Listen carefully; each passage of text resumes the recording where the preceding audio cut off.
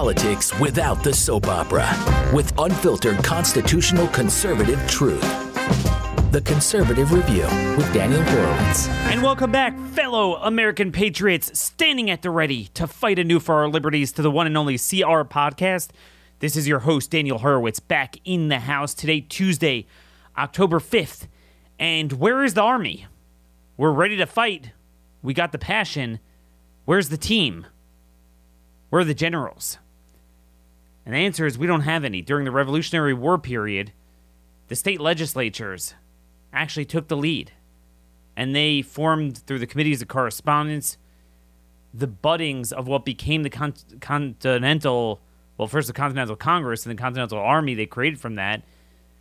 At their direction, George Washington, and they had a revolution. Today, we have a Republican Party that on a good day is out to lunch along for the ride, and on a bad day is complicit. And particularly on the issues most important to us, when they're most important, they're out to lunch. And actually not out to lunch, they're downright in on it. So the hits keep coming. The COVID fascism, the lockdowns, the covering our breathing, the lying, disinformation, censorship, forcing people to get jabbed, blocking the treatments, the genocide in the hospitals, stuff that makes the issues I fought my entire career pale in comparison to this.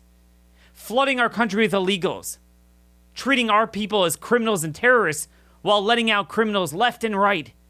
Worst crime wave ever. And then last night, Merrick Garland, the Attorney General, comes out with a memo directing the FBI and federal prosecutors to work together with local and federal and state law enforcement to clamp down on protesters of critical race theory at the school board meetings. I want to delve into that a little bit. And where is the response? A lot of the state legislatures are meeting right now to do reapportionment, to remake the election maps, and this is much more important. And they will not deal with any of the aforementioned civilization-killing issues. I don't know. I mean, I'm struggling to get together teams. I'm just one person. I don't have any money, any staff. But there's this entire fake conservative movement that has all these resources, and they don't do anything with it. I just can't figure it out. And I'm going to try to work, if you go to conaction.network, if you sign up for a team, I have enough people to help fight in these teams and help pressure state legislators and school board officials and county officials and governors, and to work on those elections. The local ones are the ones that matter, as Merrick Garland is actually indicating. But I need leaders to help coordinate them, and that's been my biggest problem. So again, you could email at conaction.network, tell us where you're from, and offer to be a red state team leader. I'm just going to warn you, I'm not even dealing with the blue states now because I don't have all the red states set up. But where are they? Where is that inflection moment? What is it going to take to induce that cathartic experience in the minds of Republican voters and the governors and the legislatures? I thought Biden's speech, the Fourth Reich speech, would finally push them over the top. Every day, as we spoke about yesterday, with a very heavy data and science show, and we're going to have more of them this week, the wheels have come off. A lot of you have already heard James O'Keefe does great work at Project Veritas, the expose on 3 Pfizer scientists that they got to go on camera and admit that it's all about money, it's a scam, they're lying, they're putting out misinformation, it doesn't work, natural immunity is better. We know this already, yet we can't get a single Republican state to fully chart a new path. It is so frustrating. So we're going to talk about that and more today. Our first sponsor today, Bambi. When running a business, HR issues can literally kill you. Wrongful termination suits, minimum wage, labor regulations. Oh, could I fire this person? You know what's funny? We're told suddenly when it comes to violating the Nuremberg Code, oh, they could do whatever they want. Really? That's news to any business owner. When it comes to HR issues, you're governed by everything. You can't do anything. They have a right to your employment. Except if you want to mandate that they get poison, then you're allowed to do that. But anyway, I digress. Bambee, that's spelled Bambee, they can create an HR policy specifically designed for your small business. Typically, it costs about $70,000 to hire an HR manager. They will give you that service for $99 a month, and they'll have the same guy attached to your business. So it's not like you call into a black hole. Your dedicated HR manager will be available by phone, email, real chat. From onboarding to terminations, they'll customize your policies to fit your business. It's month to month, so you don't have to. It's not $1,200 a year. It's $99 a month. No hidden fees. Cancel anytime. It doesn't hurt. Let them get you a free HR audit today to audit your business. Give you a plan for free. Go to Bambee.com/conservative to get your free audit. That's BAM to the B. BAMBEE.com/conservative. You didn't go into business to play around with HR. Okay, so, I just wanted to start by punctuating the point I opened up with. Yesterday, I closed the show with the very sad news that our beloved First Lady, there's only one America's First Lady, and it's the Florida First Lady, Casey DeSantis, was diagnosed with breast cancer at just age 41. She's got 3 kids under the age of 5, including an 18-month-old. And, just really, hit me hard. She's been a really good friend. She is a big part of why the Florida governor is different than every other governor. And like everyone else, I put out my best wishes on Twitter. And I wasn't prepared for this, as cynical as I am. My tweet got flooded with these comments just saying that, I couldn't believe it, the stuff they were saying. And, until now, that was the one thing that united everyone. When someone gets cancer, everyone wishes good wishes. And look, Debbie Wasserman Schultz, who's a prominent Democrat congresswoman from Florida, she put out a tweet, hey, I got breast cancer when I was 41 as well, and I beat it. If you have any, if any way I could help, call me. Very classy, and I retweeted that. Good for her. So there still is some humanity in some people. And I always did the same when a Democrat politician or something would get cancer or something like that. And I couldn't believe it. And I was sending to some of my friends, I was saying, this is exactly why we need a national divorce. You cannot live together with people like that. You cannot live on the same side when it's come to that point. But yet, we don't have a national divorce because there's nothing to divorce with. You see, back when we had the Civil War, we had the two respective populations had representation at a political level. We don't have representation at a political level almost anywhere in this country. So we had all these statements from almost every Republican governor put out a statement when Joe Biden issued his Fourth Reich call to mandate, and they're like, this is not happening in my state. Really?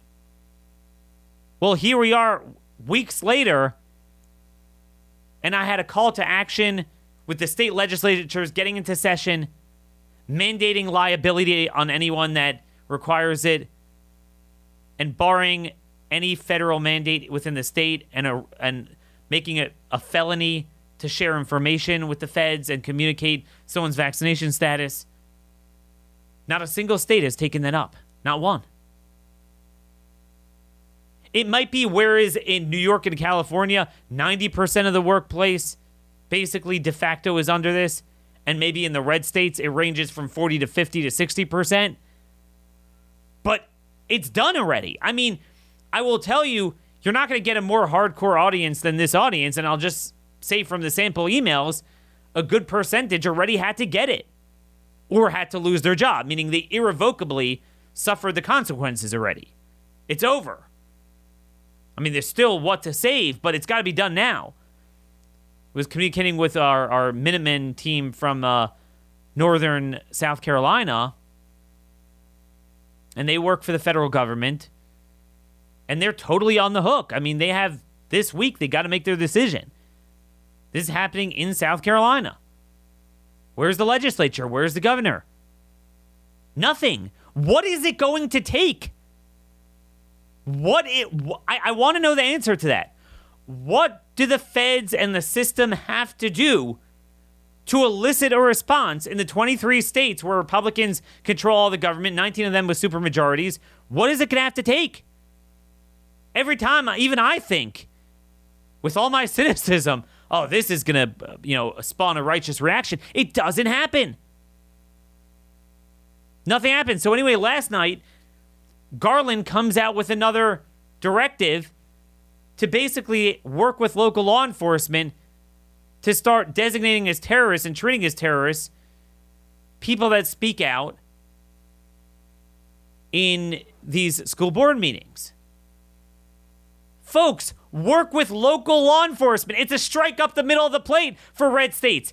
Within 24 hours, every Republican governor should have come out with a statement that I am going to block all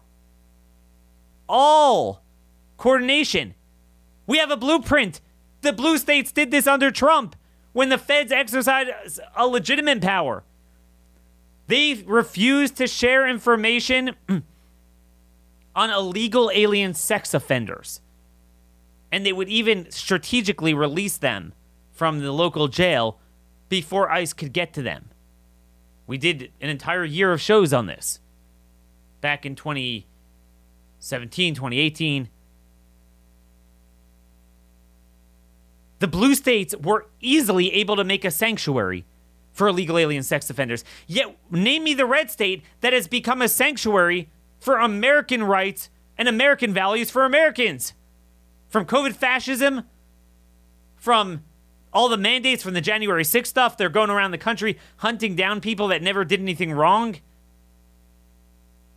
They could easily, immediately pass a law, all the counties and the state legislature, to do what New York did. Do you know in New York, it is a felony for state officials and local officials to give over information about illegal aliens to ICE. And the courts, of course, upheld it.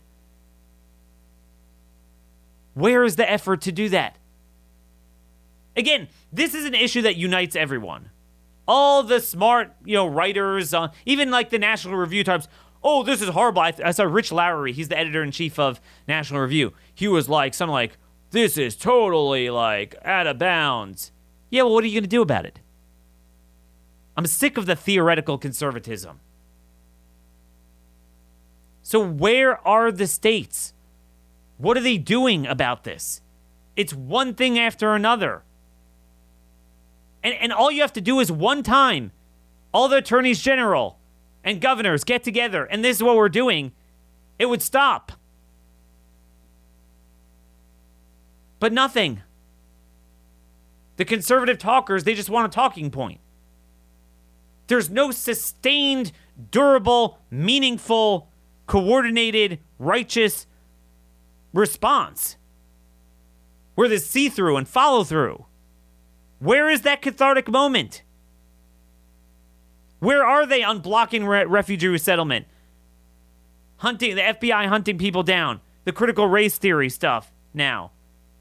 Every aspect of COVID fascism. Where is that? Where are they holding hearings and passing legislation, clamping down on the medical boards and the pharmacies and the hospitals in terms of what denying human rights? Nothing. I can't find a single issue. It's like in one state, here or there, for half an issue, we'll have a thought of maybe a hearing or a bill here and there, but no sustained follow-through. I'm just airing with you candidly the frustration I'm having. I welcome all ideas. Well, one thing that everyone loves is a good steak. Did you know that only 4 companies in America control 80% of the U.S. meat industry? And by the way, that is not the free market. That was done through the farm bills and everything, just like Obamacare created a monopoly for United Health and Anthem. Big food crushes the little guy. Well, I want to introduce you guys to Moink Box. A lot of you have already gotten your Moink Box of meat and chicken. The best tasting, organically grown, no garbage thrown in it.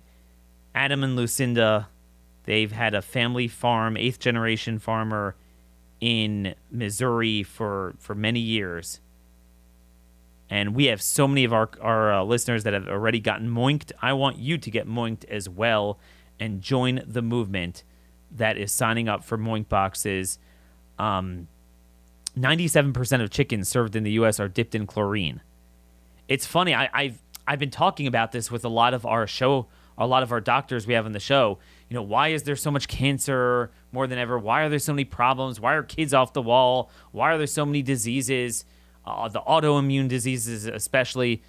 Now, the vaccine is doing all that independently, but even before that. And they're like, yeah, I mean, it's the junk in the processed foods.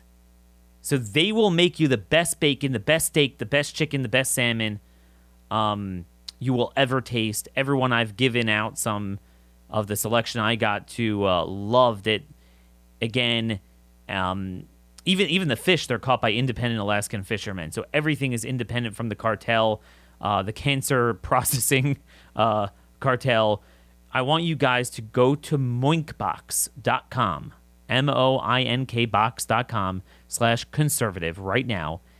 And listeners to this show will get free bacon for a year when you pick a box. You order a box, and you could tailor make your selection of the type of beef and chicken and salmon that you want to get.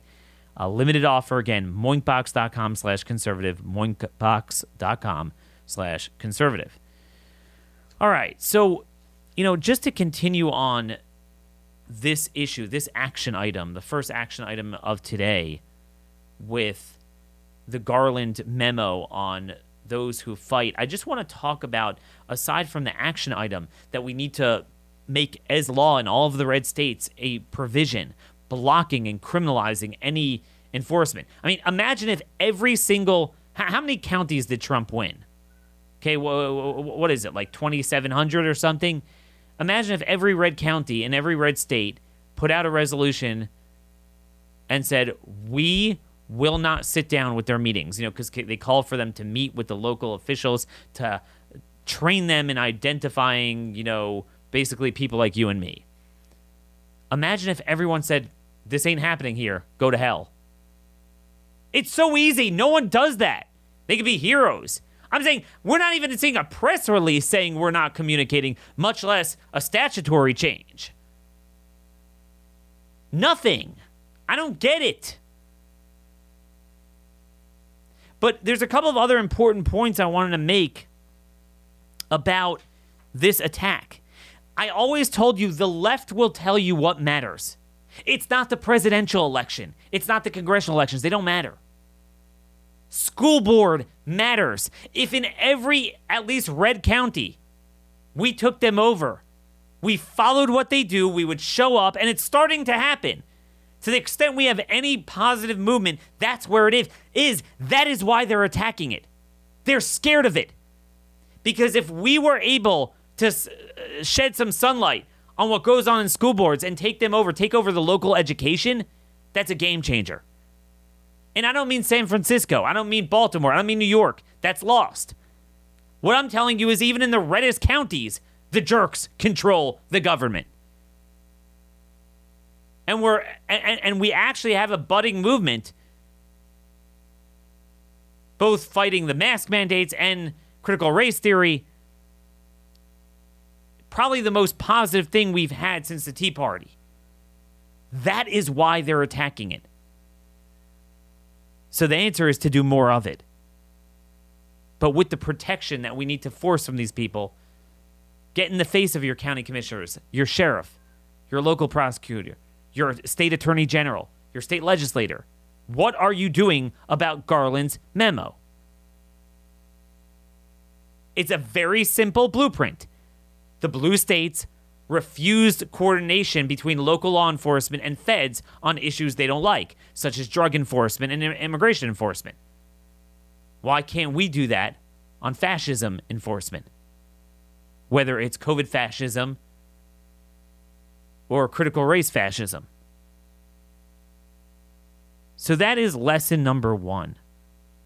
Now, number two isn't interesting at a time when we have illegal aliens following Kirsten Sinema, following a senator to the bathroom, and it's a coordinated. There's a movement to stalk her. Okay? Get in her face. No problem. No warning from DOJ. Obviously, BLM tearing people down on the streets, burning, looting, stealing, no problem. We have, obviously, record crime. No problem.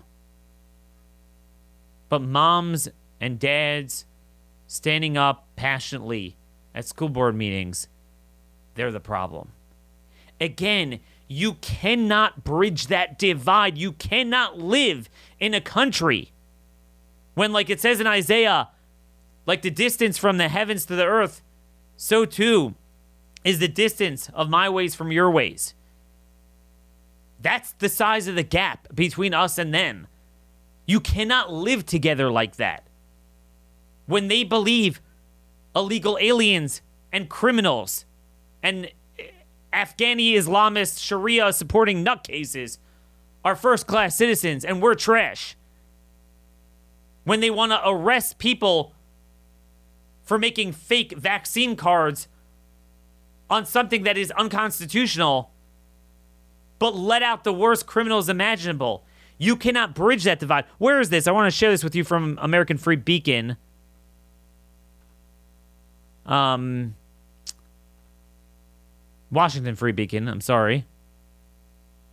1/3 of the inmates freed by Democratic Kentucky Governor Andy Beshear during the pandemic were later charged with a felony. 1/3 of them, within a year, were charged with a felony. He commuted the sentences of 1,704 inmates through executive orders. 553 of them have been charged with felonies as of August. Could you imagine? You want to know why we have a crime wave? That's it. It's not even so much the war on cops. It is truly unbelievable. And it's just, what are you going to do? There were Class A felonies, Class B felonies. Class A obviously includes, murder and first-degree rape, child sex offenses. No problem. And yet, you and I are the criminals. This is not something you could fix in a midterm election by electing loser Republicans. This is not something you could fix with, having more media outlets.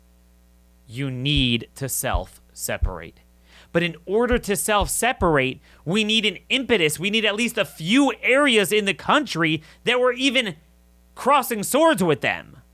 And I'm not saying physically, I'm just saying politically, where we're actually disagreeing and pushing back. And then it creates kind of a blowback, and they don't want to live in our states because we're, implementing our policies. And then you start that process. It would, if we had a party that did what I'm suggesting, it would naturally flow in that direction. And you know what? It would be a good thing for everyone. It's sad Abraham Lincoln never wanted that, but that's where we are now. During his time, they disagreed over one issue. Now we disagree over everything. To them, a criminal is a victim is a criminal. A citizen is an alien is a citizen. A man's a woman's a man. An enemy is a friend's an enemy. Compassion is cruelty is compassion. Treatment is criminalized. And criminal acts of murder in the hospitals is treatment. You cannot bridge that divide. You cannot bridge the divide between people who will look at a COVID patient when they have nothing left and they want to take them off life support after having killed them throughout the process and refuse to administer a Nobel Prize winning safer drug that's safer than Tylenol. But we'll have a 12-year-old boy come in and cut his balls off and inject him with female hormones and call that medicine. You cannot bridge such a divide.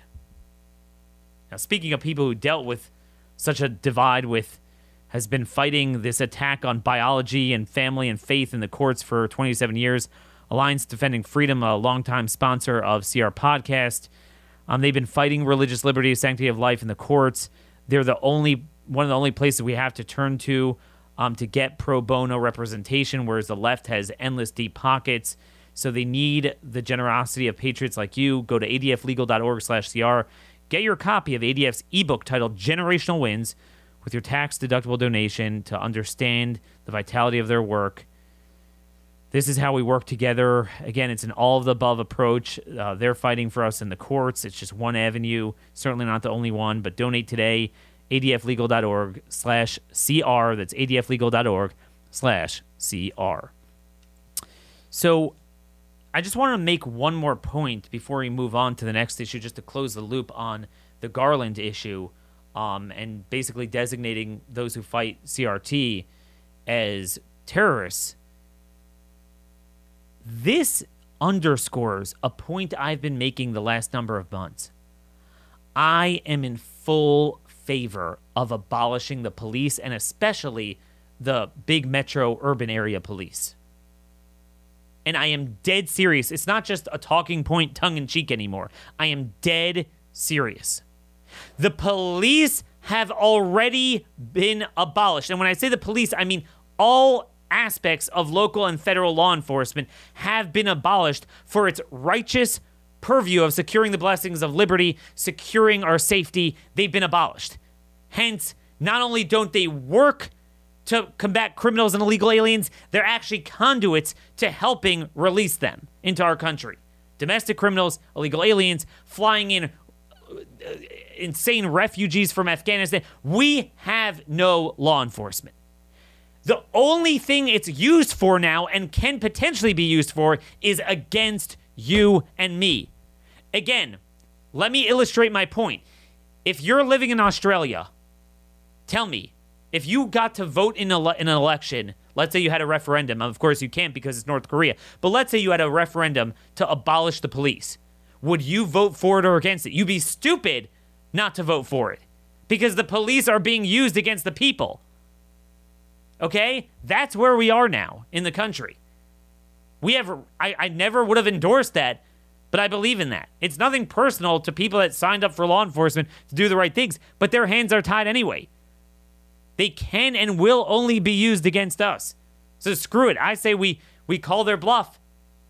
They don't want to. Are you kidding me? The federal government without the FBI is nothing. The state and local governments without police, your tyrannical mayor or governor, he's nothing but a raving lunatic that has no power without a police force. I don't want Afghanistan. I don't want chaos. I want ordered liberty. But if that's not an option on the menu, which it clearly no longer is, then I'd rather have Afghanistan than North Korea.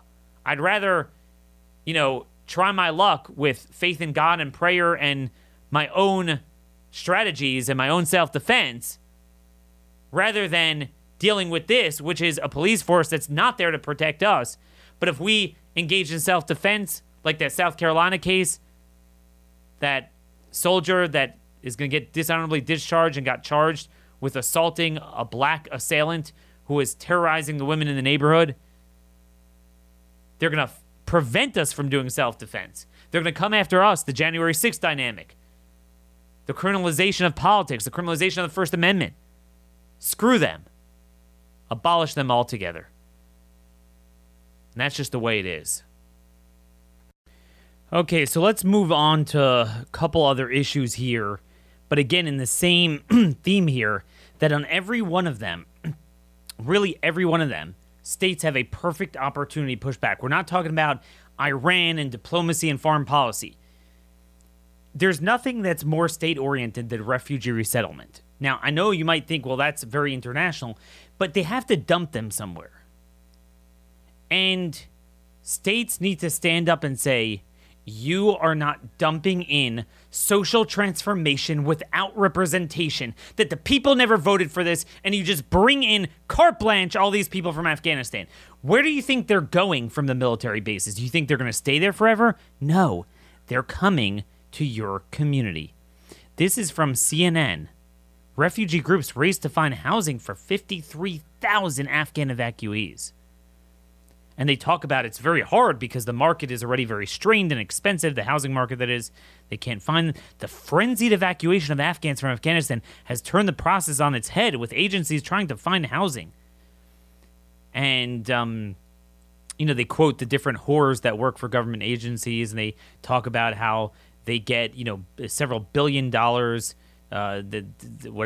to engage in this stuff, that it costs, the federal government provides them with like $2,275 for each Afghan an agency serves. Free money. And then there's a line, the other bulk of the money is used to cover administrative costs. Yeah, I mean, these whorish fiends that run these organizations, they make hundreds of thousands of dollars off of the rope we pay to hang ourselves with. So they get to use that to induce social transformation without representation. We're also cognizant, this is from one of the contractors quoted, I think Lutheran Immigration and Refugee Services, we're also cognizant of the fact that if we move people off too quickly before we have adequate housing and the other wraparound services, aka welfare, that people need set up, they end up in a situation where they don't succeed from the start in their new homes. What they mean is that they can't pick a place and literally dump several thousand in one shot because people will notice it. So they have to do it in a way people don't notice. So again, I mean, states need to say, we are not cooperating with this. If blue states could say we are harboring sex offenders and terrorists, we could say we're not. They can't violate the Constitution 100 times over, and the states are like, there's nothing we can do. And then when we control the federal government, and the blue states are like, they do what we want, I'm like, there's nothing we can do. A state could do what they want. It's all about political will. So that's another big action item that we need all of our strike force teams to get involved in. Flood your state legislators, your attorney general, your governor. We are not taking in 100,000, God knows how many, and then you can't imagine the chain migration that's going to induce. Guess what? They get a green card right away. Guess what happens in a few years? They all get to bring in an unlimited number of family members as well. And then that's, there's nothing left. And again, they're putting them recently in places like the Dakotas and Idaho. They're not stupid. The left. They're not just seating them in New York and San Francisco. And in fact, they're often doing it per capita much more in red areas. They're doing that for a reason. But then again, we supposedly have control in those areas, and we do nothing about it. Absolutely nothing about it. So, I want to get back to the COVID fascism. That's another action item, as always. Okay? Why not force any employer? Michelin is one of the ones doing this. Okay, you're going to take on liability, right? I was speaking with Ryan Cole yesterday, and this is a very important thing, and I'm going to try to get some more details of how to do this, how to get right up to order a blood panel. But what he's advising is those of you who are deciding that you have no choice but to get the shot, to at least get your baseline levels checked in a blood panel. So it's a lot of things you want to check. You're going to want to get a D-dimer, so that will check, for microclotting, and especially after the one you get after the shot, a few weeks afterwards. There's a lot of important things that I'm not smart enough to talk about, and I'll have one of the doctors on to guide you on this in the coming days. But one of the important things are the CD8 cells. Okay, those are the killer cells that are getting depleted. They're getting depleted as a result of the shots. And those cells not only protect against viruses and autoimmune diseases, which is why we're seeing them, but cancer as well. And we don't have uniform data on this, but there's a lot of concern among people seeing this that they're seeing more aggressive cancer prop up. And logically, it makes a lot of sense. And again, this is what was seen 9 to 12 months into the animal trials of the SARS-1 vaccines, which is why back when our government had a modicum of integrity and wasn't genocidal, even if they were somewhat corrupt and lust of money, but there was a limit to what they would do, and they scuttled the vaccines, and they basically said that it's too hard to ever produce a coronavirus vaccine. But don't worry, they cracked the code this time. Oh, whoops, they didn't crack the code. This is from Trial Site News. Explosion of breakthrough cases and deaths in Vermont over the past couple months. So Vermont did everything right. You know, they did the mask and they did the lockdown and they did their vaccination rate as of now is 71%. And again, as I've noted, when you're at 71%, that what that essentially means is 100% of seniors and, you know, really 90% of most adult categories. That is virtual.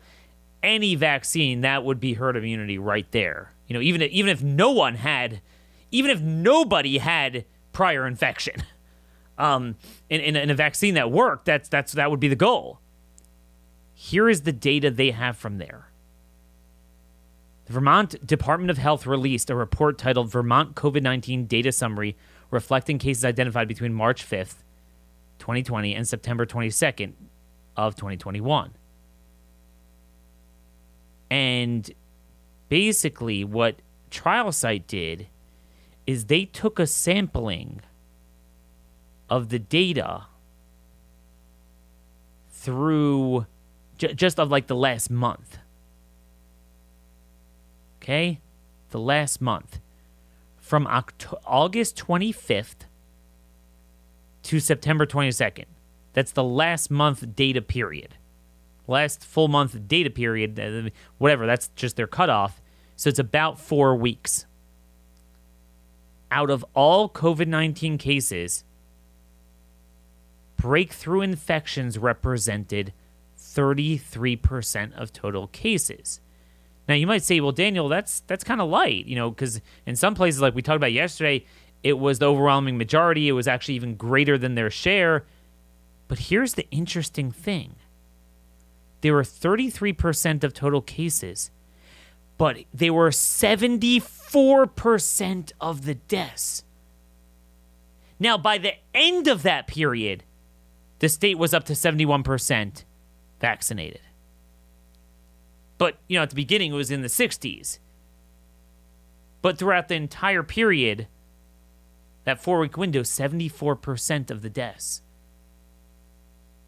were vaccinated. And what that means is, as I've been warning for the last few months, even the protection against mortality has worn off. I said it will wear off because I'm not a prophet. I know they call me the prophet of woe and lamentation, but I looked at Israel, and Israel did the studies. They went through when people were vaccinated. And by the way, there's a lot of more data out now. As I predicted, it's both the variants, the mutations, and the duration. So what that means is, as I noted, so you might say, okay, I'll get a booster, forgetting about all the side effects and unknown things that it causes, and I'll get another 5 months on the clock. No, that doesn't apply anymore. We don't know how much, if any, it will even give you, but what we do know is certainly in the first few weeks between the first shot and 2 weeks after the second shot, you're really at risk for getting COVID more than ever. 74. So at a minimum, it shows that there's zero efficacy in places that vaccinated earlier, like Vermont, in terms of even protection from mortality. And it raises a question. Are we headed into ADE? Are we headed into where it's now worse among the vaccinated? UncoveredDC.com. UncoveredDC.com. It's a very good website. They pulled a Department of Defense paper. There's a program called Project Salus, right? SALUS. They analyzed data on 5.6 million Medicare beneficiaries. Okay, so we're seeing the reimbursements, what the codes are, you know, what elements they have. And what they were able to glean from there is that most COVID-19 hospitalizations are among the fully vaccinated patients. with numbers increasing as the weeks go on. Basically, it was in cooperation with the Joint Artificial Intelligence Center.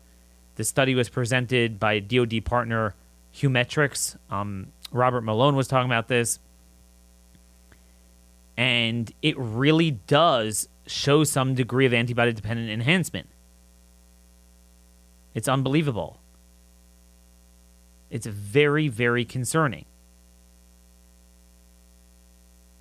So 16 million of the subjects of this analysis were Medicaid patients over the age of 65. The study data consists of 5.6 million vaccinated Medicare beneficiaries from January to August. Of the study group, 2.7 million individuals received the Pfizer jab and 2.9 received Moderna. So it's pretty evenly distributed.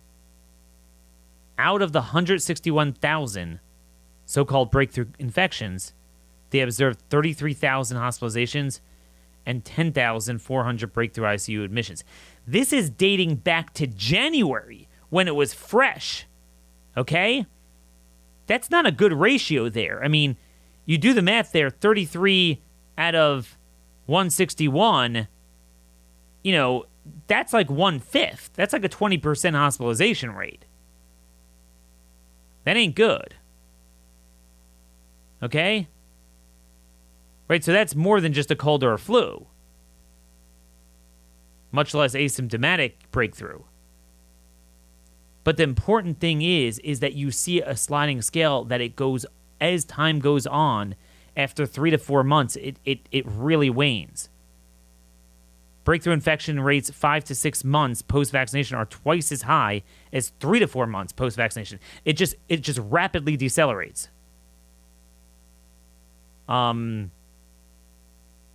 And slide 10 concludes that age has a minor contribution to the reduced vaccine protection. So as I predicted, it's not even so much the fact that, it's only seniors. It's just that the seniors got vaccinated earlier. The main thing is it wears off. Because, again, it's not a vaccine. Okay?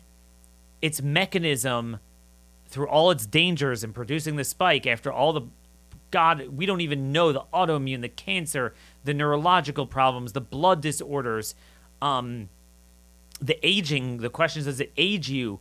I mean, and this is not just like, speculation. There's a lot of important, information dating back to when they originally tried with coronavirus and the animal trials, and then what we're starting to see, and the VAERS reporting, and, it all jives together, and when you understand the mechanisms of action and the science behind it, it's not random. But even after all that, it just dumps a bunch of antibodies into you, like a sugar high. That's not how immunity works. And then it just wanes. So, basically, as this thing increased, the study reveals that by August, 71% of all COVID-19 cases were in vaccinated individuals. Yes, I get it. Among people over 65, what's the vaccination rate? Was it closer to 85, 90? But still, that's August. We're now, a month and a half later. Where are we going to be in 2-3 weeks from now? It essentially has worn off for most people at this point. But you know what comes with that? It's the question of, does it make it worse? Does it make it worse? That is the 800-pound gorilla in the room. It is so, so sad. So, so sad. But we know what could have worked. We know what could have worked. We have, as I noted yesterday, we have so many things that work. Just the nasal spray alone, if everyone would do that every day. I actually have to remind myself, I forgot to do it before I went to sleep last night. I was so tired. I'll have to do it now after the show. By the way, I want to tell you, I forgot. Again, just so you know, love me or hate me, I speak from the heart. And I don't make pretend. So whatever I advise, I'm actually doing. So thank you, Ryan Cole, because he was the first one really to get me onto this. Taking 5,000 IUs a day of vitamin D, my D levels, I got them back at 66.6. So very high, really almost optimal level. The optimal is kind of around that 60 to 70 range. You want to ideally get over 50, and certainly make sure you're not below 40. And below 30 is danger zone. But I could tell you I was undoubtedly much, much lower. I mean, thank God I'm young and healthy, so my absorption is probably very good once I was taking it. And it probably, went quicker for me than it would, someone with more issues or someone who's older than me. But still, I was definitely lower because all I'm doing is fighting the fight on my computer and microphone all day. From Monday through Friday, there are days where I don't see the open air. I know it's really unhealthy and I got to stop that, but it definitely helped me. And it is just, again, we have 113 studies showing that number matters so much in terms of, when this virus hits you. So thank you, Ryan, for that advice. But I just want to end by sharing a story here. We've had cases of patients that they had to sneak in ivermectin, find creative ways. Someone told me they were only allowing eyeglass cases, they came to the hospital without glasses, so you could give them their glasses. So they put in the case ivermectin pills. Okay, that's how dire it is now. There was a case where recently one of the doctors told me they had a relative that wouldn't take their advice, and they were vaccinated, they got COVID. Like, no, I don't want to take it. Their stupid doctor said that he saw so many people die from ivermectin. They just make it up. So they were terrified. It got bad. He got hospitalized, got sick, big problem. And then he was scared. So then the wife was like, all right, we got to do this. And they because some of you have asked me, could you crush it up? And I think the answer is yes. They disintegrated it into Gatorade, and they were able to get a nurse to pass in the Gatorade bottle, not knowing what was in it. And within 4 hours, the guy was better. And again, when I say better, I don't mean those of you who get especially if you get a very mild case and you get a little bit of a cough and cold and some fever, I can't guarantee you take some ivermectin and the fever won't linger. Especially on this iteration, the fever kind of seems to linger. You really shouldn't be getting 104 fever for several days after taking ivermectin. That would surprise me. But the lingering 100, 101, I've seen that. But in terms of the cytokine storm and the real bad stuff, it really is. I'm getting very good feedback, even with this iteration at that late stage, reversing the cytokine storm to at least a manageable, when you just don't feel like you're going to die. So anyway, I want to read this to you, a story from this doctor, and it was posted by Brian Peckford, a former premier of Newfoundland. He has a blog called Peckford 42, and he posted a story about this Dr. Nagase. Dr. Daniel Nagase. He's a doctor in Alberta. I started on Saturday morning in the ER, and when it came time to round on the ward patients, the charge nurse informed me that 3 of the patients on the COVID wing had deteriorated overnight. All the patients were on oxygen and extremely short of breath. The only medication these patients were on were steroids, a medication that will decrease inflammation but increase the chance of bacterial infection by suppressing the immune system. And I would just add in, that's why you need, if you're on a steroid, you need the antibiotics as well. And I don't know if they were getting it. But one woman said it felt like we just put her in a corner to die. We weren't doing anything for her. I told her I can't speak for the usual doctors during the week, but it's the weekend and I'll do everything I can to help. I offered ivermectin. Basically, they all wanted to take it. The hospital didn't have any, so we had to ask Red Deer Hospital Central Pharmacy for the medication. They refused. Red Deer Central Pharmacist said ivermectin was useless. He even had the pharmacy director for all of Alberta contact me to tell me ivermectin didn't work. The pharmacy director of Alberta Health Services is Dr. Gerald Lazarenko.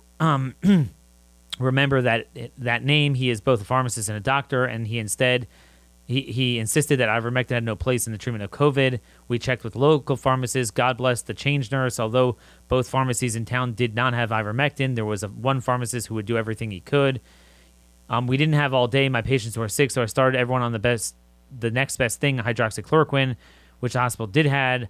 I also started vitamin C, vitamin D, and zinc. And again, I just want to note that just dumping regular run-of-the-mill C, D, and zinc at that late stage, you should do it anyway, but you can't count on that. You got to come in with the heavy-duty steroids, methylpred, and obviously the ivermectin, the androgen blockers, fenofibrate, things like that. You got to dump active D into them. The vitamin C has to be vitamin C infusions. There's another thing called, and this I'm not reading this. This is me speaking here. There's something called ozone therapy where they cycle out your blood. I have doctors that swear by it. It was used for other things, and it's almost like a cultish following behind it. But a lot of doctors who are very suspicious of it, they tried it with COVID, like, oh my gosh, this thing works. There's a doctor in Pensacola who swears by it. I might have her on the show one day. So a lot of interesting things going on with that. He did push some inhalers, and he gave them azithromycin. Surprisingly, by late afternoon, the town pharmacist finally found some ivermectin. He couldn't get it from his usual chemical supply because it was Saturday. He had to get it from an agricultural supply. He checked to make sure that it was the exact same ivermectin, and yada, yada. I handed ivermectin to each of my 3 patients with their exact dose of according to their weight, and you'll never guess what happened next. Within hours of getting ivermectin, I got a call from the Central Zone Medical Director, Dr. Jennifer Bastard. Sorry, it's Bestard. I mean, it's spelled with an E at the beginning, but otherwise the same letters. She called me to tell me I was forbidden from giving ivermectin to patients. I told her she's never met the patients. She's not their doctor and had no right to be changing their care. She said ivermectin was forbidden from the hospital, even if the patients had their own ivermectin. Patients would not be allowed to take their own ivermectin. She said it was a violation of Alberta Health Services policy. But that wasn't good enough. The next day, she called the hospital and gave me 15 minutes notice that I would be relieved of my duties. I told her that it was unreasonable. I had an emergency department full of patients who can't be sorted out in 15 minutes. An hour later, another local doctor came to replace me. They didn't even want me to check up on the patients who I gave ivermectin to. Not even 24 hours after getting ivermectin, 2 of my 3 patients were almost completely better. They were out of bed, walking around, and all the crackles I heard in their lungs from the day before were gone. All it took was about 18 hours and 1 dose of ivermectin. The 3rd patient, who was 95 years old, stayed the same. She didn't get any worse like she had done the night before, so it had kind of arrested it. Again, that was 1 dose, 95-year-old. I found out later that no sooner had I left Rimby Hospital, the next doctor who came to replace me stopped the antibiotics, stopped all the vitamins. She even stopped the patient's inhalers. I feel like crying. Jesus. Within hours of my leaving the hospital, this doctor even took away the patient's inhalers to help her breathe. The patients were not even allowed vitamins. I can't. It goes on and on. I mean, it's longer. You should check the whole thing out at Peckford42 blog. Folks, this is not just Canada and Australia. This is going on in all 50 states of the United States, including red states. I don't have time, but I'll play it tomorrow, a pulmonary nurse in South freaking Carolina. They did have a Senate testimony, so he gave testimony. But again, there's no follow-up. We are killing people in hospitals. And again, if you would do this stuff outpatient, they wouldn't even get there. But they're making sure people can't get it. It is the biggest scandal in American history. It is the most genocidal thing that has ever been done in Western countries. It's not right. It's not left. It doesn't matter what your politics are. There's nothing right-wing about inhalers and steroids and ivermectin. This is senseless what they are doing. Where are the hearings? Where is the follow-through? Where are the governor's orders? Where are the state attorneys general? I talked about Jeff Landry, Attorney General of Louisiana. I'm not seeing a single other one follow up with that, going after the pharmacy boards. We are all alone. We have nobody but God. Please, God, please evacuate us from this circumstance. Send your Savior. Send your salvation. Open up that light in the dark tunnel so we can find some avenue to save people, to live with some modicum of life and liberty, property rights, human body rights. Please let this end. You're all we have, God. But you are everything. You are all. You're capable of doing everything. You're capable of turning our authoritarian government around within a day. They're like putty in your hands. They're like molded pottery in the hands of a potter. You could do anything. We pray and beg for your guidance. And let us say amen, folks. That's it for today. Pray for, just everything, a better outcome. Pray for our health. Pray for our liberty. Sign up at conaction.network if you could be a team leader in a red state to help coordinate states. I'm going to try to get on this. I know I'm several months behind. Hopefully, at least we could have enough red state teams up for January when the legislatures meet again. I mean, not having luck on the special sessions. And send me any ideas. I humbly submit. I give more ideas than I think anyone who has a microphone on the right. But this problem is much greater than any one person, any one item, any one idea. So send this show to every one of your friends and relatives. Please give us a 5-star rating on iTunes, just so this gets around more. That's all I want. I don't need money. I just need truth. Until tomorrow, God bless you all, and thank you for listening.